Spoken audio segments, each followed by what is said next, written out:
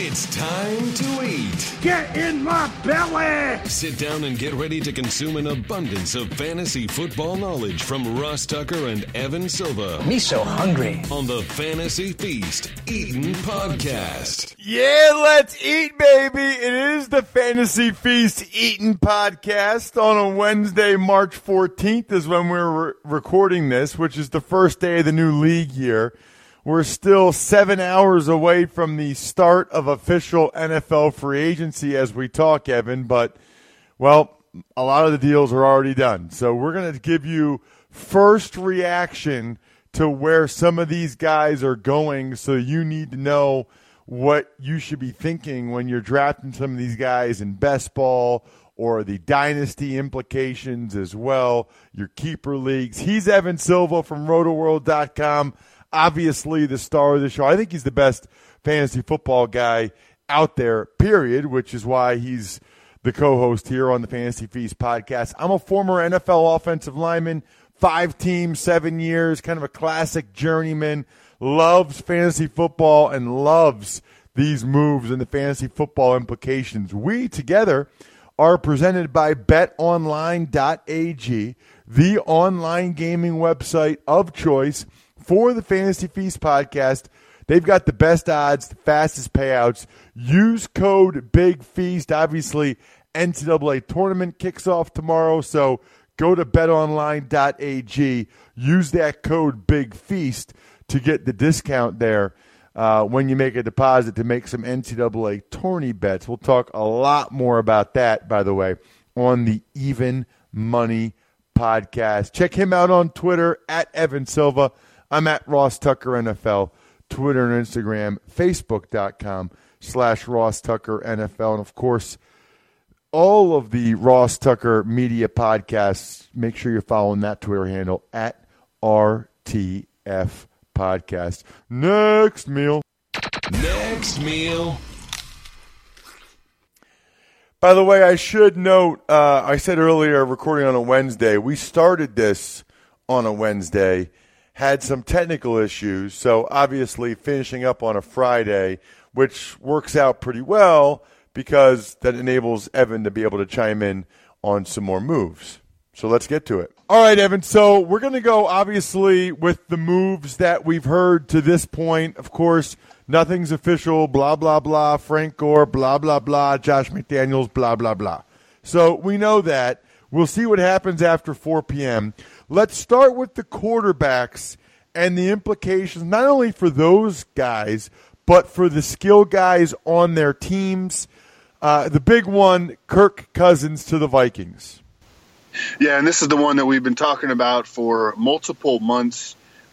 This is, he's not going to lead the NFL in pass attempts in Minnesota, but he's going to be highly efficient, playing with Stephon Diggs, Adam Thielen, Kyle Rudolph, playing indoors in Minnesota. He's going to get a lot of short fields. He's going to throw a lot of touchdown passes. This offense has very exciting potential, and Kirk Cousins is the perfect quarterback to drop into this offense as a guy who has become a good decision maker and plays highly efficient. He's going to get the ball to these playmakers, and that's really all you can ask. He's going to be a point guard, a distributor, and he's going to be a top 10 fantasy quarterback, as he was annually in Washington. Drew Brees to the Saints. I mean, I don't know if there's a lot to talk about there. We kind of knew that was going to happen. Yeah, kind of status quo. We're going to expect their offense to look similar to how they did last season. We'll see if they are able to add any weapons. They were rumored to have interest in bringing back Jimmy Graham to New Orleans, since they've been rumored to be interested in Austin Seferian-Jenkins. I think they could afford to add one more weapon, but Drew Brees last year, what he was a high floor, low upside fantasy quarterback. He played really well in that game against the Panthers in the wild card round. He had super high efficiency in terms of yards per attempt. And he did throw the deep ball well. It's just he didn't have to throw as much because the Saints weren't constantly playing from behind as they had in years past. But I'm expecting similar results in 2018. Case Keenum with the Broncos. Not super excited about this one. I think that the Broncos could very easily still take a quarterback at the number 5 overall pick. Case Keenum, for me, is going to be in that 22 to 28 range, ranked among fantasy quarterbacks. I think it's nice that he's reuniting with Gary Kubiak, who's now like a high-ranking executive in the Broncos front office, and obviously was on the Texans staff, was the Texans head coach when Case Keenum came into the league as an undrafted rookie out of Houston. Had some early success, wasn't ready to play, and then had an excellent season last year under Pat Shurmur with the Vikings. But I think he's a short-term fix, and I think that when we look back, we could look at Case Keenum very easily being a flash in the pan, as just having had that one good season where he was able to put it all together with an outstanding supporting cast. His supporting cast isn't going to be nearly as good in Denver. They haven't had a middle-of-the-field presence in quite some time. They had in Minnesota. Case Keenum had that with Adam Thielen, who for the first half of the year played a ton of slot receiver. Obviously, Kyle Rudolph. Denver hasn't had a middle-of-the-field pass-catching presence in years. So the Broncos need to figure that out. I don't really think that this one is going to end up being successful for either side, but we'll see how it goes. How about Sam Bradford in Arizona? 1 year, $20 million. God bless that guy. Yeah, really. This guy has made a lot of money over the years. I mean, I think I saw yesterday he's made like $150 million and has 33 career wins or something like that as a quarterback. I think that if he stays healthy, it's good news because he can – I mean, this is a guy who set the NFL completion rate record in 2016 with the Vikings, and that's how the Cardinals are going to have to play. Their offensive line is poor, and they haven't made any additions since the beginning of free agency. So they're going to have to lean on the back end of free agency and the draft. I mean, they could use help at literally every position on the offensive line. So that's a big concern for Sam Bradford, considering his durability issues. They're going to need to get the ball out quick, I think. And if Sam Bradford can give us 12, 13, 14 games, I think that bodes well for Larry Fitzgerald. The rest of their weapons at this point, Jermaine Gresham tore his Achilles in Week 17, so the tight end is right now Ricky Seals-Jones. I mean, Jermaine Gresham isn't going to be back from a Week 17 ACL tear by Week 1 for the next season. Ricky Seals-Jones, Larry Fitzgerald, J.J. Nelson, Chad Williams, the third-round pick out of Grambling last year, and, of course, David Johnson. I'm expecting a lot of dump-offs to DJ and Larry Fitzgerald from Sam Bradford. The final real quarterback discussion, it's kind of interesting as we talk here, Evan. The Buffalo Bills still don't really have a quarterback. I guess Peterman, we expect them to trade in the top 5, but I still thought they'd get a veteran, maybe A.J. McCarron. But the Jets brought in Josh McCown, Teddy Bridgewater, and Isaiah Crowell at running back. Yeah, so their offense looks a little bit different with Isaiah Crowell at the top. I think that Bilal Powell is going to remain involved. I think that you could argue that Bilal Powell is just as good as Isaiah Crowell. And so I think that they're going to form more of an even timeshare. We haven't gotten any monetary figures on how much money Isaiah Crowell got. I know that he was a 3-year deal. The money wasn't released right away. I would like to know what the money is. But, sometimes that's a sign when they don't put the money out, when the agents or the team don't put the money out that the player wound up getting not that much money. So I would like to know that. But I think that he will be the lead back, and Bilal Powell will be a near-even committee back, and they liked Elijah McGuire a lot last year. Josh McCown, Teddy Bridgewater, those guys are going to compete. We just don't know what to expect from Teddy Bridgewater. He's young. He had a devastating knee injury before the 2016 season. Josh McCown was a top 15 quarterback in the NFL last year. So we're going to find out. No one really is going to know about Teddy Bridgewater until training camp. So I'm not going to sit here and make stuff up about Teddy Bridgewater. I think that Josh McCown right now, as it stands, would be the favorite to start. And, you know, I think that this offense, they need Robbie Anderson to stay out of trouble. This guy's gotten arrested a lot recently. I'm worried about a suspension. I think that could end up coming down the pipe before the season starts. It's just, you know, even with a lot of the guys back and some talent added, it's still an offense that you don't feel real confident about. I think it really starts with offensive line, too. They have major problems on the offensive line. They don't even have a guy on their roster right now who has ever played a snap of center in the NFL. They have work to do. Let's get to some of the other skill position guys. How about running backs? A big one last night, Dion Lewis to the Titans. I got to tell you, I love this, and I love pairing him with Derrick Henry. Very different skill sets. I mean, entirely different players. Yeah, they look totally different. I think that Dion Lewis is one of the best inside runners in the NFL. And so I think he's going to end up being hard for the Titans to take off the field. I think that the Titans are going to play a little bit of spread offense under Matt LaFleur. And I think that the versatility that Dion Lewis brings to the game, you know, he's going to end up being on the field quite a bit more than Derrick Henry. And I think he's going to end up being their main back. I'm not saying that Derrick Henry isn't going to get usage. That, you know, I don't think that Dion Lewis can hold up on 25 touches per game, but I think that they can use him in that 15 to 17, 18 touches per game, and he winds up playing like 60% of the snaps. I mean, I think that, you know, Derrick Henry was very up and down last season in that starting stint. We don't know exactly how this offense is going to work. We can draw on Matt LaFleur's offense with the Rams.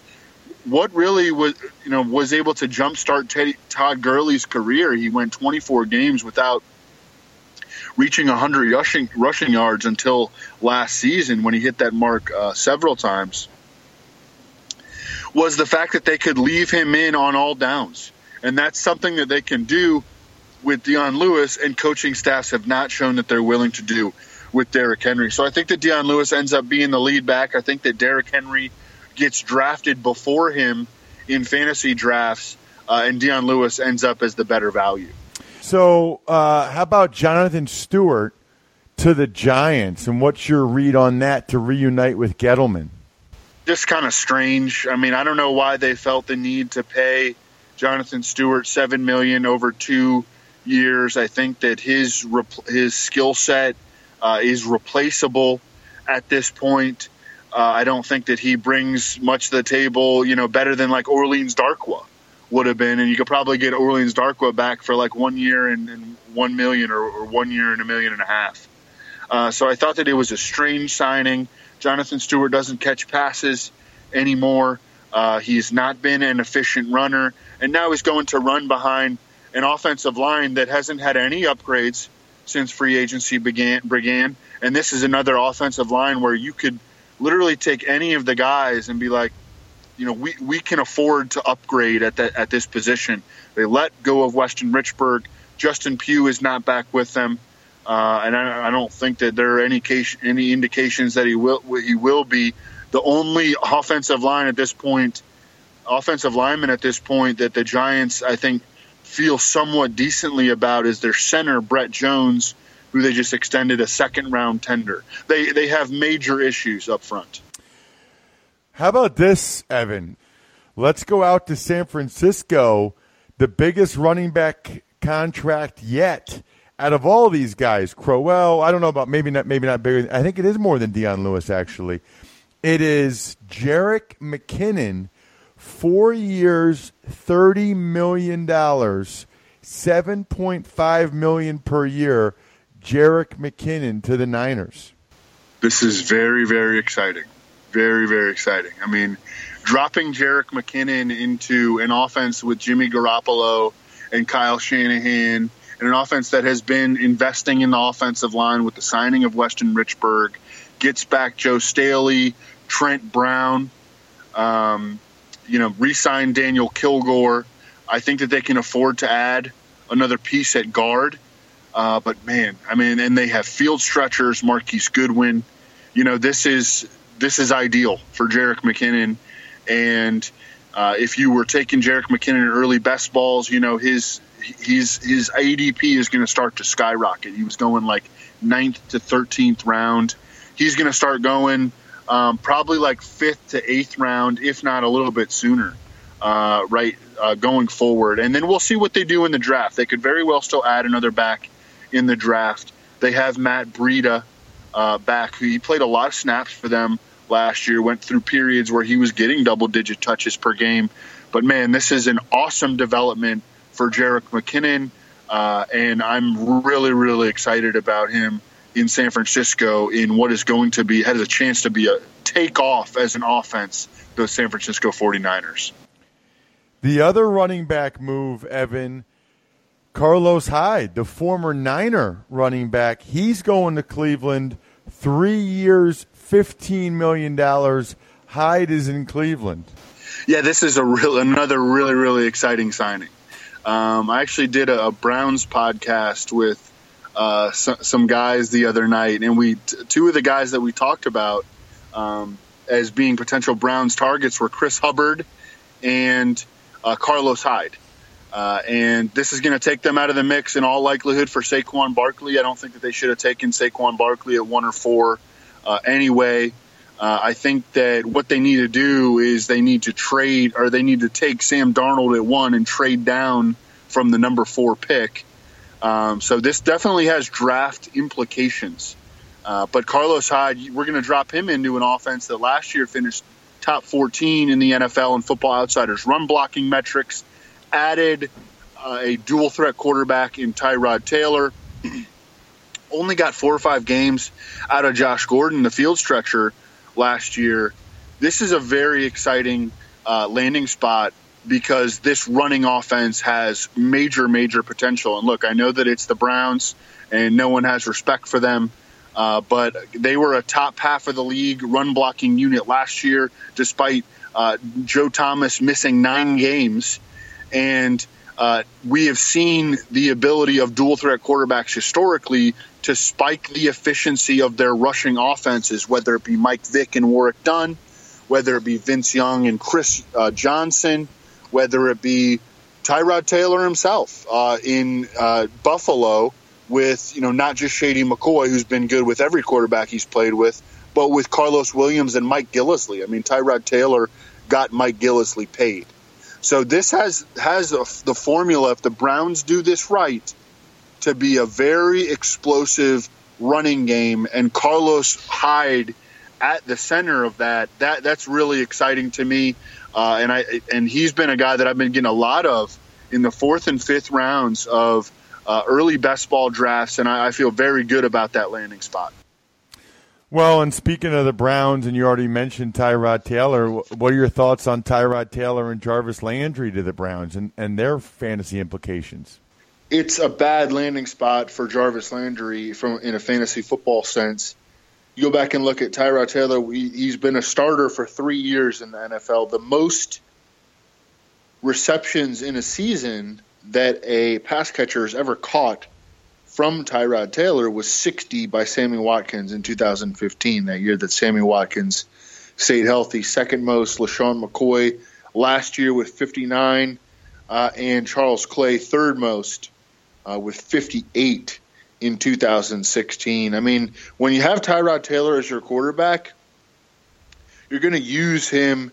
You're going to try to amplify his strengths and minimize his weaknesses. You're going to run the football. This is not going to be a high-volume passing offense. They've got a pretty good front seven on defense. They've spent some money and made some picks to solidify their secondary. Their defense should be good. I mean, I know this is going to sound crazy, but I think that this Browns team should win 7 to 9 games. Mike Clay actually has him as a top 12 roster in the NFL right now. I don't think that Jarvis Landry is going to get anywhere close to the 100 catches that he's had in 2 of the last 3 years in Miami. What about the Packers? There's a lot of implications there. They signed Jimmy Graham, and they cut Jordy Nelson, who landed with the Oakland Raiders. We'll get to that momentarily, but for right now, just your thoughts on Graham in Green Bay and the receivers now that Jordy Nelson's out. Yeah, big touchdown upside for Jimmy Graham, and he's been targeted heavily in the red zone, and I expect that to continue in Green Bay. The Packers, as you mentioned, cut Jordy Nelson. Devontae Adams returns as the clear-cut number one. To me, he's a third-round fantasy pick. Randall Cobb, I think that he's like an 8th to 10th rounder. I still, he hasn't played well. It's been a while since Randall Cobb was like a plus contributor. He is still young, and I think that's why they wound up keeping him over Jordy Nelson. Randall Cobb, only 27, 28 years old. Right now, the favorite for third receiver duties is Geronimo Allison. Has experience filling in at slot receiver, filling in on the outside. He's got versatility, and right now he would be penciled in as the third receiver. That gives him some very, very late round value. Trevor Davis comes back as well. D'Angelo Yancey, guys that the Packers have used draft picks on. Ty Montgomery may get a longer look at wide receiver this year. I think the Packers are very pleased with what they got from Jamal Williams and Aaron Jones in the backfield. But I think that Jimmy Graham is going to be a great bet to score touchdowns with Aaron Rodgers, and Geronimo Allison is a late-round sleeper. What about the Raiders? We mentioned Jordy Nelson's there. They cut Michael Crabtree, signed Jordy Nelson, signed another fullback. I don't even remember the dude's name. And Doug Martin, Dougie Fresh, is in Oakland. And Jordy Nelson, I tweeted this, Evan, at Ross Tucker NFL, but Jordy Nelson in a Raiders uniform, that wins, in my mind, for the weirdest visual so far for next year's. It's weird to picture Jordy Nelson in a Raiders uniform. But your thoughts for Jordy with Derek Carr and as well as the other moves the Raiders made? The Raiders are not really making moves on offense to make their offense more explosive. Signing Jordy Nelson just one-for-one replace Michael Crabtree. I mean, you're getting older at that number 2 receiver position. And Doug Martin, I mean, he hasn't been good in multiple years. So I don't really know what they're doing. That's concerning to me that a team is adding old guys, getting slower, getting less productive, getting less efficient. I mean, I'm not excited about Jordy Nelson. I think that he can score touchdowns for sure, but I'm not really excited about his yardage upside on a different team. I wanted him to stay with Aaron Rodgers in Green Bay because so much of his production has resulted from improvisation with Aaron Rodgers. Doug Martin really have no interest in him. We just have to kind of see how the backfield shakes out. They haven't officially moved on from Marshawn Lynch yet, but that seems like it's coming. How about Tyler Eifert back with the Bengals on a 1-year deal? Yeah, I think that it's one of the best landing spots he could have had because he's the clear-cut number 2 option in the passing game behind A.J. Green. We know what Tyler Eifert's problem is at this point. Instead, he can't stay healthy. He's missed 63% of the Bengals games over the last 4 years. So he could have pretty much gone anywhere, and the story would have been the same. He's just got to stay healthy. But I think this is a particularly good landing spot because he is that clear number 2 option in the passing game. And then speaking of the Bengals, a former Bengal, Rex Burkhead, he's staying. So Dion Lewis is gone. We talked about that. But Rex Burkhead staying in New England. Yeah, and they made a decent commitment to Rex Burkhead, about $10 million over 3 years. Love that re-signing for Rex Burkhead's fantasy value. I think he's going to be a confident middle-round pick all off-season. Right now, he's at the top of the depth chart. I mean, when he was healthy last year, he played ahead of James White. And then the Patriots have Brandon Bolden. And they don't, they like you said, they lost Dion Lewis. And then Mike Gillislee, I don't know for sure if he's going to be back. I mean, he doesn't have any offseason or workout bonuses. He could still be released. And the Patriots showed no propensity for playing him or sticking with him through any kind of struggles last year. Rex Burkhead right now, on paper, is the Patriots feature back. He has a lot of value in best ball. He has big touchdown upside. Had 8 touchdowns in 10 games with the Patriots last year. Let's get to Chicago. There's a lot to talk about with the Bears. They went crazy on the first day of free agency. Allen Robinson, Trey Burton, and Taylor Gabriel. There's a lot to unpack there with the Chicago Bears. Yeah, and Trey Burton, too. So they're really loading up on offense. We've talked about how Matt Nagy, obviously he was the old Chiefs offensive coordinator. They played a lot of spread in KC, and their offensive coordinator is Mark Helfrich from Oregon. So, I mean, they're going to spread this offense out. I think Mitchell Trubisky played in the spread at North Carolina. They need weapons, and they need guys that they can use. Trey Burton as a slot tight end. You know, he is a slot receiver. Allen Robinson will play outside. Taylor Gabriel can do both. He's mostly, I know he's small, so people think he's a slot receiver, and I see him referred to as a slot receiver at times. But he's an outside receiver primarily, or at least he has been in his career. And then Cameron Meredith, who was tendered by them as a restricted free agent, he was primarily a slot receiver during his breakout 2016 season. So they're starting to form some decent weapons. They've got Adam Shaheen, too, last year's second-round pick. They've got a pretty good base of weapons. I really like Mitchell Trubisky right now as a super late-round best ball pick. He's got athleticism as well. His pass catcher core has been upgraded immensely. They've got some real athleticism out on the field now. How about, speaking of athleticism, how about the contract that the Chiefs gave Sammy Watkins, man? I mean, you know, some of these guys, it's remarkable. I don't know if it's just the potential or how high they got drafted, but wow. Chiefs went all in for Sammy Watkins despite the injury history he has with his feet.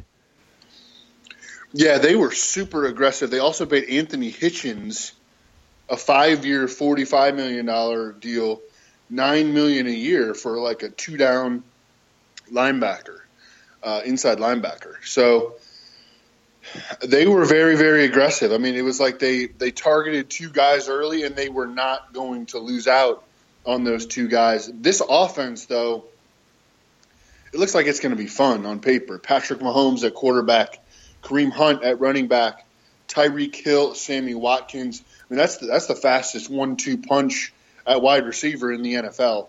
And then Travis Kelce, of course, at tight end. And I think that when you look at the defense right now for the Chiefs, it looks real, real bad. It wasn't good. It's gotten progressively worse over the last 3 or 4 years. It wasn't good this past year, and it looks even worse now. So this looks like a team throwing Patrick Mahomes back into the Big 12. This looks like a team that's going to be playing in a lot of like higher scoring games, I think. So Patrick, I think that Sammy Watkins, from a fantasy standpoint, he's going to be pretty up and down. You know, I think he's going to be pretty inconsistent. But I'm excited about Patrick Mahomes as a late round pick with upside. The thing is that I think that his ADP may get a little aggressive because people are just going to be really excited about this offense, I think, and for good reason.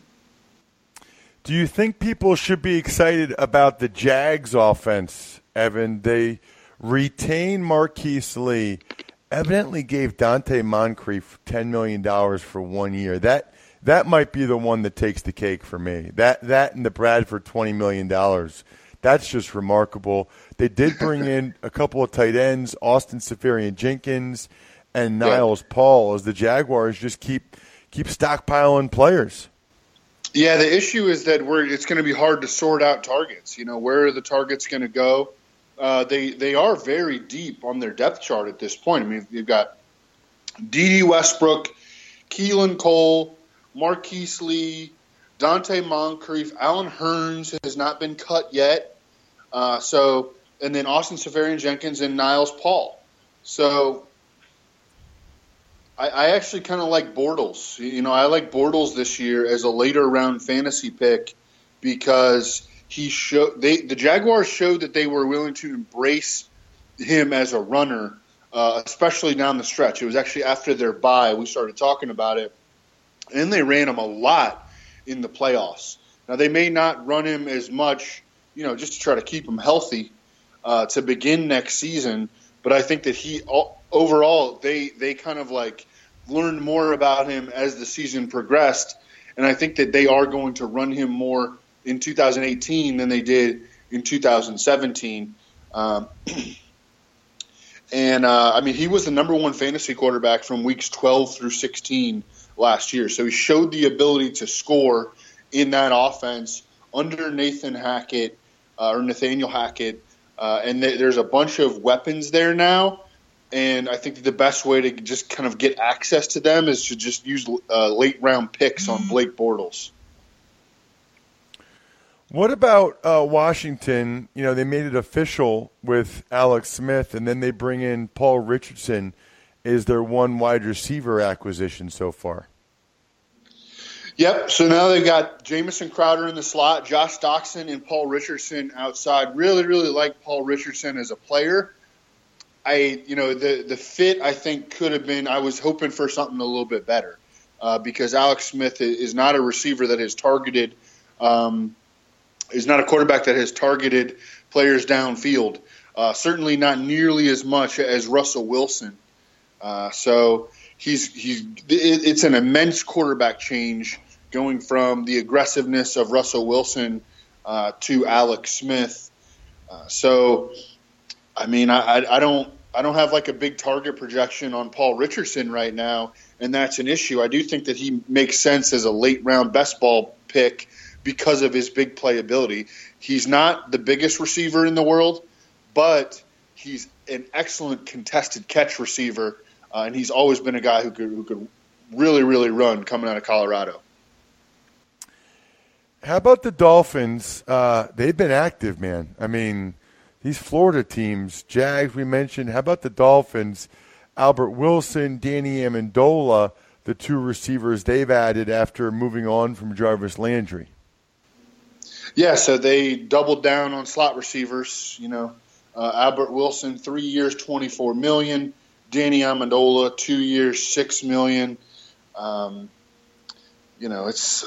don't really know what they're doing. They could have kept Ndamukong Suh, but instead they wanted to sign two slot receivers.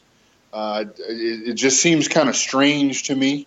But I think that I don't have like big hopes for these guys in fantasy. I was hoping that Kenny Stills would get more slot work this year, get him some an easier way to get him the football on higher percentage routes. But the fact that they doubled down on slot receivers suggests that Kenny Stills' time in the slot is actually going to go down in 2018. I think that at this point, he's the only receiver that I like in fantasy on the Dolphins. You look at where Devontae Parker is going. He goes a little bit too early for my taste in drafts. Albert Wilson and Danny Amendola are guys that they might end up canceling each other out if they're like sharing time in the slot. And then Kenny Stills goes like 13th, 14th round in drafts. And I'm willing to take him in the 13th or 14th round. Don't want Devontae Parker in the 9th, and don't really want any part of Albert Wilson or Danny Amendola. Let's talk Baltimore Ravens. It's pretty interesting kind of unfolding as we record this Friday morning. John Brown is definitely signed, the former Arizona Cardinals receiver, and we thought they signed Ryan Grant from the Redskins, but he failed his physical. It's interesting because, we had heard that they had agreed to terms days ago for Ryan Grant, yet I guess he didn't take his physical until yesterday and failed his physical, never missed a game for the Redskins. I tweeted about this. I don't know. I have a sneaky suspicion that a team sort of intentionally failed me on my physical one time, Evan, and that's a long story for another day. And so I guess I wonder sometimes about the timing of these. I mean, if Crabtree wasn't available now, I wouldn't feel that way, but the timing of everything unfolded is interesting. I don't think the Ravens would do that, but you never know. Yeah, this guy's never missed a game in his career. All of a sudden he has some sort of injury that's going to cause him to fail a physical. It seems kind of shady, honestly, and I don't know. I mean, this isn't an ethics podcast, but Ryan Grant, he's back on the free agent market. I don't think he's going to get much interest. I don't know. That deal was crazy to begin with. I do think that this could be a very good landing spot for Michael Crabtree, with the potential to suck up targets if he lands there as Joe Flacco's number one receiver. I think that Crabtree's got something left in the tank. I think that he played pretty well when everyone was healthy last year, but his quarterback got hurt. He was banged up for a while. I think that he could step right in and be the Ravens' number one receiver, and that would actually be a good landing spot for him. Yeah, I would be curious. I think it would as well, and I think that they probably realized. I was a little surprised that Ryan Grant got that much money. I mean, he had a solid year for the Redskins, but that was a lot of dough. He now becomes available to somebody. How about A.J. McCarron with the Bills, the final kind of quarterback musical chair, Evan? Yeah, I mean, I think that the Bills are going to trade up for a quarterback in the draft. I think that they have put themselves in a position where they have, no leverage, and they absolutely have to trade up to get a quarterback. And that's, everything that they've done is, aimed at that. So they're going to end up paying a bounty to get into those top 5 picks, I believe. And that quarterback is going to end up starting in week 1 if he shows any promise. A.J. McCarron, the NFL has shown us repeatedly what it thinks of A.J. McCarron. He was a 5th-round pick as a national championship winning quarterback out of Alabama. And he had very, very little market in free agency, wound up taking 2 years, $10 million, same deal as Chase Daniel, the clear-cut backup for the Bears. So, he's not an NFL starter. I mean, maybe he'll make starts, but he's not really in the fantasy mix. I mean, I think that if this team goes and gets Baker Mayfield, Sam Darnold, Josh Rosen, that guy is going to be starting within the first month of the season, kind of like how we saw with Mitchell Trubisky and Mike Glennon last year. What about C.J. Fedorowicz retiring in Houston? Is this of note in your mind? Yeah, I think that it is. I mean, you go back and look at how productive this offense was with Deshaun Watson at quarterback from weeks 2 through 8 last year, and it makes these guys relevant. Lamar Miller hasn't, he's been a disappointment in Houston, but the fact that he's still on the team and he's playing in this offense that was scoring 35 a game with Deshaun Watson last year when he was healthy, that really raises the intrigue level of Lamar Miller, who I've been doing a bunch of drafts. He's going rounds 7 through 9. And he was excellent when Deshaun Watson was in the lineup last year. The tight ends to look at now are Ryan Griffin and Steven Anderson with the Texans. Steven Anderson is a really athletic guy, kind of like a wide receiver. And I think that he will be the name to monitor if the Texans are unable to make any upgrades at tight end. I think that Steven Anderson could wind up being a late round, maybe DFS sleeper during the 2018 season. Let's get to the Seahawks not tendering either Thomas Rawls or Mike Davis. Evidently, Thomas Rawls is in Kansas City as we record this right now, visiting with the Chiefs. So Seahawks not tendering Rawls and Davis. Just kind of cleans out their depth chart and narrows it down. So right now I would have Chris Carson atop the depth chart. He won the starting job before he broke his leg early last season. Pete Carroll talked about how he might be able to return but he never did. Maybe if they had made the playoffs, he might have been able to. But I think that was probably a good sign for his recovery. Number 2 is C.J. Prosise, who has just been a walking injury ever since he entered the NFL out of Notre Dame. Really talented guy. When he's had opportunities to play, he's been a game breaker. Maybe the injury bug will leave him alone this year. I don't know. Maybe he'll get a little bit better luck. That is a name to keep in mind. And then number 3 would be J.D. McKissic, passing down back. They never really showed a commitment to him as a big part on offense last year. They were using Mike Davis over him. So that doesn't really bode well for J.D. McKissic. But right now it's Chris Carson, C.J. Prosise, J.D. McKissic. What about any of these moves of like the linemen, whether it's Solder with the Giants or Cordy Glenn with the Bengals, Chris Hubbard to Cleveland, Andrew Norwell with the Jags? Any of these moves with the linemen tell you anything about what these teams are thinking or give any upgrades to certain skill guys on those rosters? I think it's real clear what the Jags are trying to do. And they are going to continue to try to be the run-heaviest team in the NFL, signing Andrew Norwell, who's a big mauling guard, and adding him to an offensive line that already had Cam Robinson, a really thick, strong left tackle. Jeremy Parnell, his strength has always been in the running game. A.J. Cannon, Brandon Linder. I mean, they've got a mauling front five. And they got a lot more talented. That left guard position with Patrick Omameh, who got signed by the desperate Giants, but he was the biggest liability on that Jaguars offensive line, and they upgraded on him with like an all-pro caliber blocker. So I think that definitely bodes well for Leonard Fournette. And I wanted to mention that Corey Grant got a second-round tender in restricted free agency.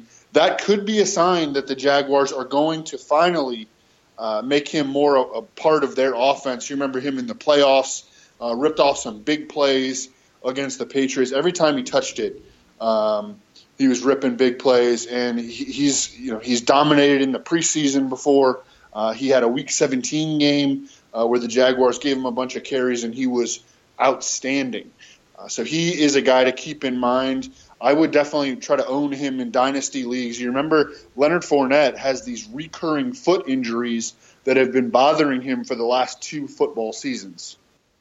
Evan, that was fantastic as always. That was, dare I say, incredible. You know what else is incredible? Credible, as in credible.com. Look, everybody now that I know pretty much, younger than me especially, even people my age, still have college loans, still have student loans because college is crazy expensive now. That's why Credible is genius, and I'm mad I didn't come up with this myself, because if you just go to credible.com/feast, answer quick questions, right away you'll get real rates, not some range of rates, from multiple lenders to see if it makes sense to refinance your student loans. The average user who refinances through Credible.com saves almost $19,000 over the life of their loan. Who couldn't use $19,000? Answer, nobody. Everybody could use $19,000. It's like Kayak for student loans. It's like SeatGeek for student loans. Do not wait. If you have a student loan, check it out. Go to credible.com/feast. Click Find My Rate to see if you could save by refinancing. That's credible.com/feast. Credible, credible.com/feast. Credible.com/feast. That'll do it, by the way, for a beastly edition of the Fantasy Feast Eaton podcast. Obviously, we'll get into a lot more of the moves as they come down over the next week or so. Next week, Evan. Check him out again on Twitter at Evan Silva. I'm at Ross Tucker NFL. And, of course, We love the iTunes rankings and comments. And if you ever have a specific question for Evan, especially now as this free agent news comes down or whatever, just take advantage of any of the sponsors over at rosstucker.com and forward me the email, ross@rosstucker.com, with your question for Evan. Other than that, I'm stuffed. We're done. Thanks for listening to the Fantasy Feast podcast. Make sure to also subscribe to the Ross Tucker Football Podcast, Even Money, and the College Draft Podcast, all available on iTunes at rosstucker.com or wherever podcasts can be found. All right, Bri, I got some useful tips for your car that you might not be aware of. A coffee filter and a little bit of olive oil can clean your interior. Removing excess weight from your car will improve gas mileage. And you can place your key fob to your chin to increase its range. Weird, right? Well, here's another tip you also might not know about. TrueCar also helps people get used cars. That's right. TrueCar isn't just for buying new cars. With their certified dealer network and nationwide inventory of nearly 1 million used cars, you'll enjoy real pricing on actual inventory and a simpler buying experience, whether you buy new or used. And with TrueCar, users can see what others paid, so they know if they're getting a good deal before buying. They're also more likely to enjoy a faster buying experience by connecting with TrueCar certified dealers. When you're ready to buy a new or used car, check out TrueCar and enjoy a more confident car buying experience. Some features not available in all states.